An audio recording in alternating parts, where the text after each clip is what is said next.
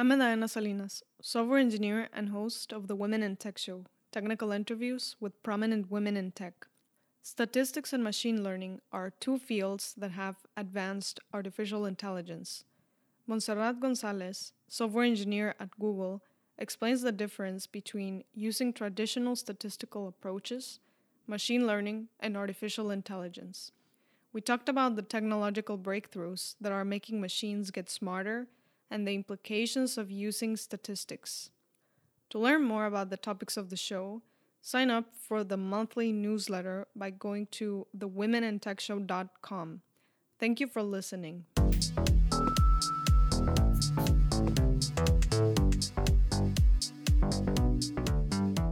Montserrat Gonzalez, software engineer at Google, is joining us today. Welcome to the Women in Tech Show. Thank you. Thank you for inviting me. You have a background in computer science and statistics. Why did you decide to study statistics after having graduated from computer science? Yeah, well, I started to become interested in machine learning and artificial intelligence, so I started taking some classes, and I realized that all these algorithms are based in statistics. And I hadn't had a great background in statistics during college, so I decided I wanted to learn more about it so I could understand these algorithms. While you were studying statistics, was this mixed with computer science or was it just pure statistics concepts? Yeah, it was something funny because when I decided I wanted to do statistics, I signed up for a master's degree at Carnegie Mellon in the statistics department. But it was very mixed with computer science. I was the only computer scientist trying to learn statistics. Most of them were already statisticians that were trying to learn how to apply their knowledge into computers so that they could start processing more data and so that their methods were more useful towards more people. So it was a mix. It was computer science, but it was, in statistics, but there were a lot of classes for coding and learning how to write statistical methods in software. Did you notice differences between the people that didn't have a CS background trying to understand computer science versus you coming from computer science, knowing about AI applications, and then just trying to learn statistics? Yeah, I think it was very noticeable. There was a big difference where traditional statisticians, which don't have a background in computer science, they were mostly dealing with very small data sets, and they found a lot of trouble to process even some couple thousand data points. Also, for me, since I had a background in computer science, as soon as I learned a new method, I could already see how I could apply it in software, what was the impact it could have towards a lot of people. Mm-hmm. Whereas for people that didn't have a computer science background, it was very hard to imagine how they could translate first into code and what could be the impact of the method or the analysis that they were doing. So I think merging these two areas is very important, and it can have a lot of impact of applying the statistical methods that are traditional into computer science and algorithms. And you've mentioned being able to identify how to apply these methods that you were learning. How can some of the statistics concepts be applied in software algorithms? What are some examples of this? Yeah, so basically anywhere where you are trying to find a pattern or you're trying to predict something, you need statistics. And you use them in, for example, recommender systems like movie recommendations in Netflix. You use them also in spam classification, like when you get an email and Google or Microsoft, they try to figure out whether this email was actually intended to you or it's just spam.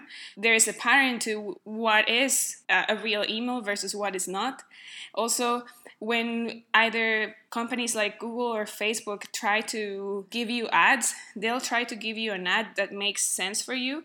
And they try to classify groups of people that have similar habits so that if other people like you are buying, for example, juice, they'll try to give you an ad for juice. There's also analysis as to, like, for instance, in online stores, they try to analyze what is the risk that you will not come back to that website and make a purchase, so that they can start sending you coupons and offers so that you come back and make a purchase.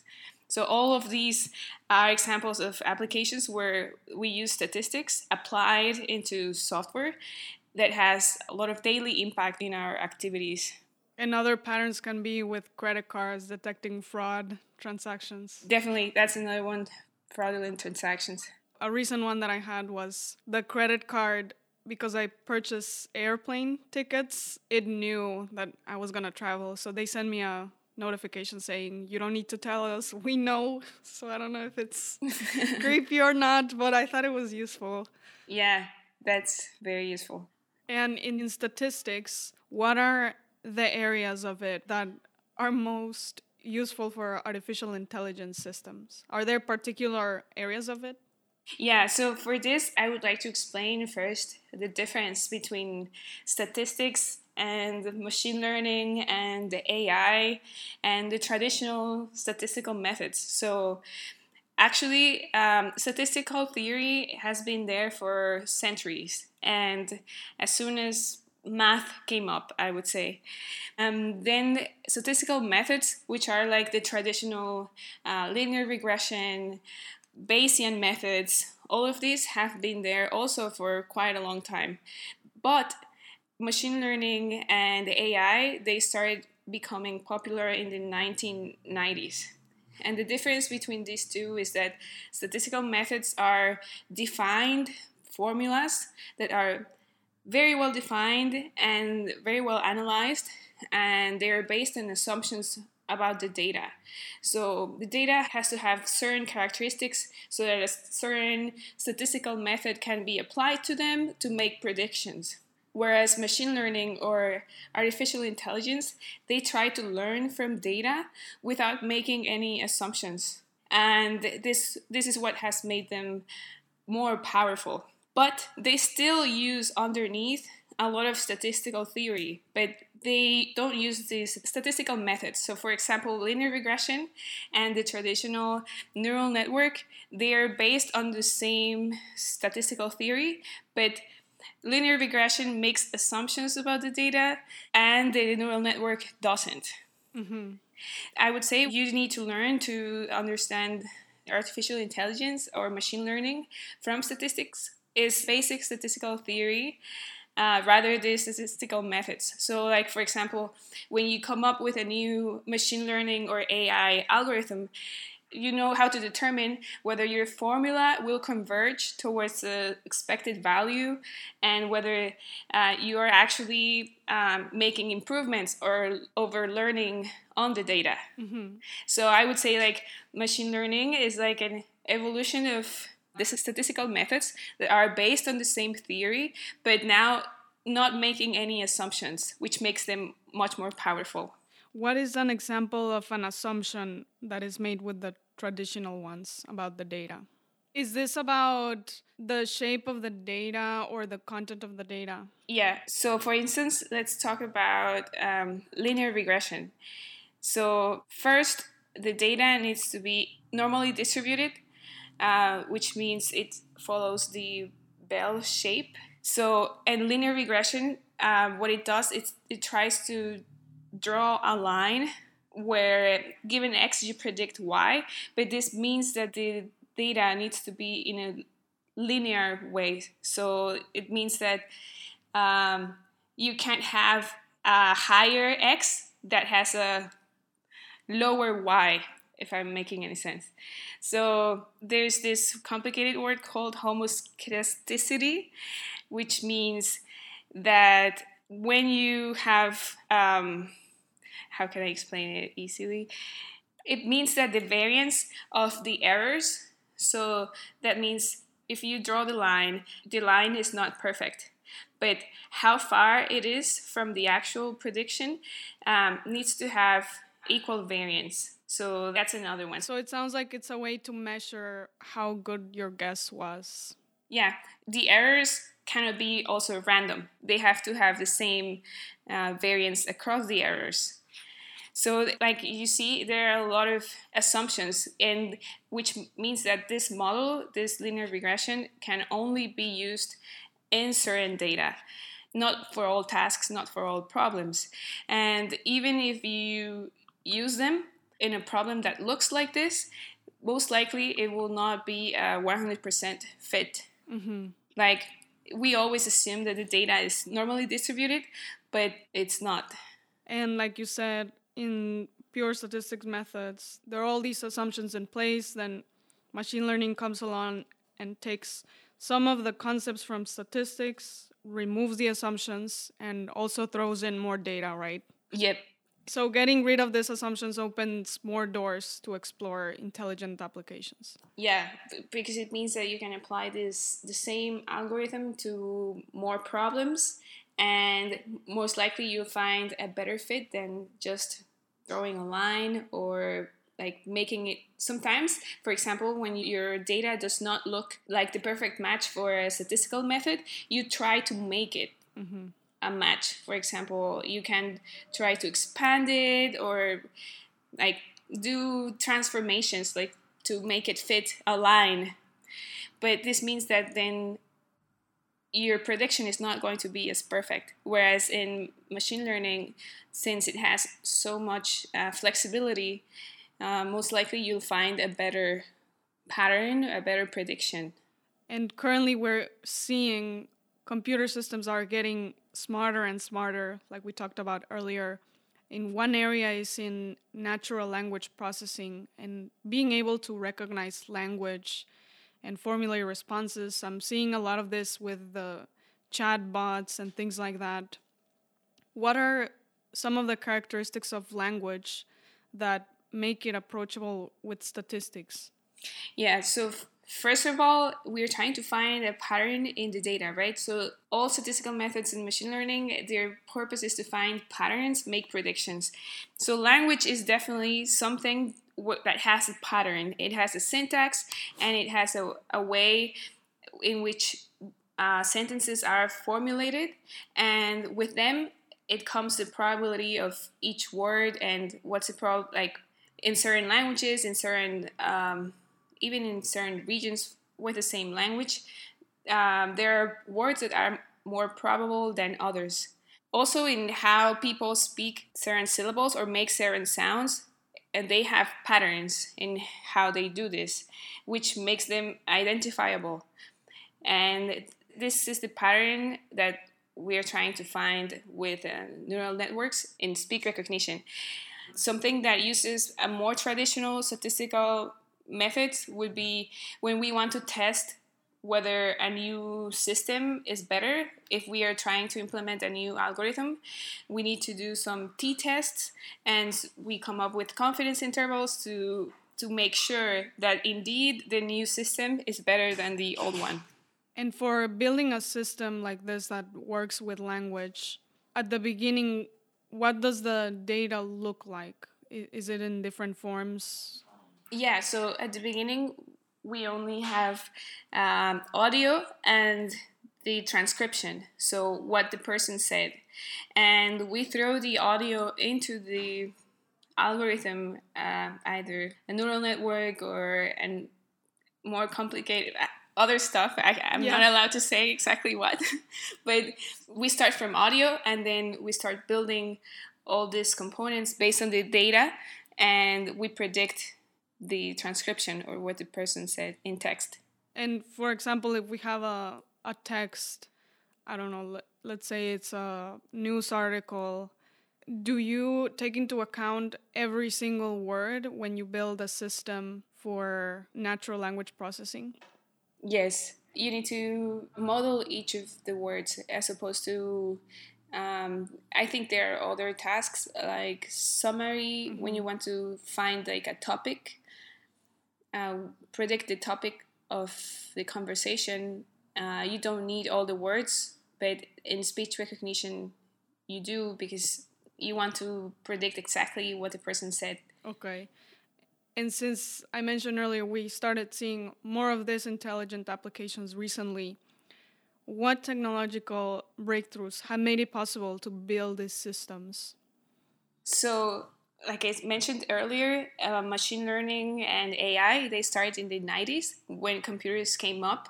And then instead of where statistical methods are trying to define a well, they're trying to find a model for the task, and it's very well defined, and it has assumptions.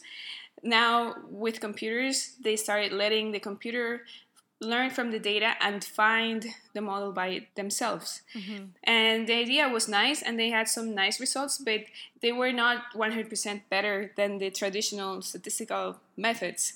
And it was like that until CPUs became better and faster, and we started having more data. Then with the combination of the two, they surpassed traditional statistical methods. So that's why actually speech recognition using neural networks is not a new idea. It has been there for quite some decades, but it didn't become so popular because we didn't have so much data or so much processing power until now to actually have better results. And before, what the models space that they had was chess and games like that, right? Right. More controlled. Yeah. I was going to say that actually speech recognition until some years ago, they were also using mostly traditional statistical modeling. So no neural networks. And now, like you said, there's all this data, and part of it is because we carry a sensor in our pockets that we use all the time. We write on Facebook. We label the data on Facebook by saying if it's a happy thing or a sad thing. I think about that a lot when I just go on Facebook. But yeah. Right now we are data generators all the time. That's a good term. So let's talk a bit about the implications of using statistics. What are some of the implications that you've thought about when building systems that are using data and they're outputting an assumption or an answer? So, like I mentioned, you generate the models from the data. Mm-hmm. So, whatever is in the data is what the algorithm is going to learn. But as we know, the world is not a 100% nice and fair place. So, there are a lot of biases and stereotypes that we are trying to get rid of, but they are reflected in the data. So, for example, in speech recognition, we need to be careful that our data is evenly distributed between male and female so that we have the same performance for both. Or I don't know if you saw that there was a bot by Microsoft that made, I don't actually remember what it was. Tay or Thai? Yeah, and made a racist comment. Yeah. And this is because it's embedded in the data. So we need to be careful about that. And this is something that, as of now, we need to do kind of manually, introducing some methods. But we need, us as engineers, we need to think about those things when analyzing the data. We need to keep in mind that if we just let the data run through, something might go wrong. What I've also heard is that there are groups that are minorities, just to make sure these minorities are not also a minority in the data set in some cases. Right, like people, for example, in speech recognition for English, there are a lot of people who live in the US that have an accent and that come from different places. And we want to be able to recognize those accents as well with the same accuracy as we do traditional English accent. Yes. In the early days of Siri, I had problems with it. I would give an instruction and then every single time it would end up trying to call somebody that I don't talk to for a long time. So it's just embarrassing. Yeah, So I and turned it off. definitely. And the way we find this is like I said, like the engineers need to keep this in mind and test for it, analyze it, because we can, like I mentioned, we have test sets, right? To test whether our system is good or not. But also, if the test is like the general data, you're not going to find these issues. So we need to have tests that are for all accents, all genders, and we need to think about this all the time. We've been talking about statistics, machine learning, and some of the applications of it.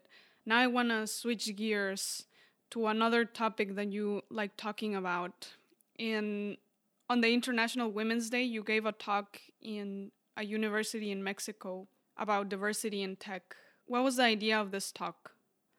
Yeah, so like you mentioned, it was International Women's Day, and Google wanted to have more impact and help women apply to engineering positions. So they invited me to give a talk about diversity and why it is important, why we care about having women in technology, and how we can, as women, overcome the traditional gender issues, and how we can keep going at this discipline, which is a great career, so that in the end we end up with more women in technology. And part of the reason was what we talked about earlier. They can bring up issues like, I just tried the system and it doesn't recognize my voice. And then it's like, oh, because you're a woman, we need to better build the system. Right. Yeah. And what will be one effective strategy or a strategy that you think will be good to involve more girls and people in college in the field of technology? I think it is like a snowball. So some women have made it through this industry, and I think you would agree that most of us feel very happy and very lucky to be able to have impact in the products that we work on and the great careers that we have. So I think it's our duty, and like what you're doing with the podcast, helping other women and tell them about what it's like to be in technology, how great this career is, and giving them a role model to follow, so that they don't feel like they are the only ones that are going to be in an engineer. Yes, definitely. So if us that we are already here try to help others, and then they come and then they help others, I think at some point we'll have a lot of women in this industry. Yeah, especially the role models. I think it's important. I've heard some people, they go to career fairs or fairs where they can find what to study, but they go to the booths. There's mostly men, or if there's women, they're handing out the t-shirts only. They're not engineers. So having more representation in those early stages so that people can relate to you. Yeah, because it's discouraging, right? It's like if you are interested and then you go and you feel like there are only guys and that the environment, it seems like it's not for you. Yeah. But it actually is, and that's what we are trying to tell everyone. Yes, definitely. Well, Montserrat, thank you for taking the time to come on the show. It was a great talk with you. Thank you. Thanks again for inviting me.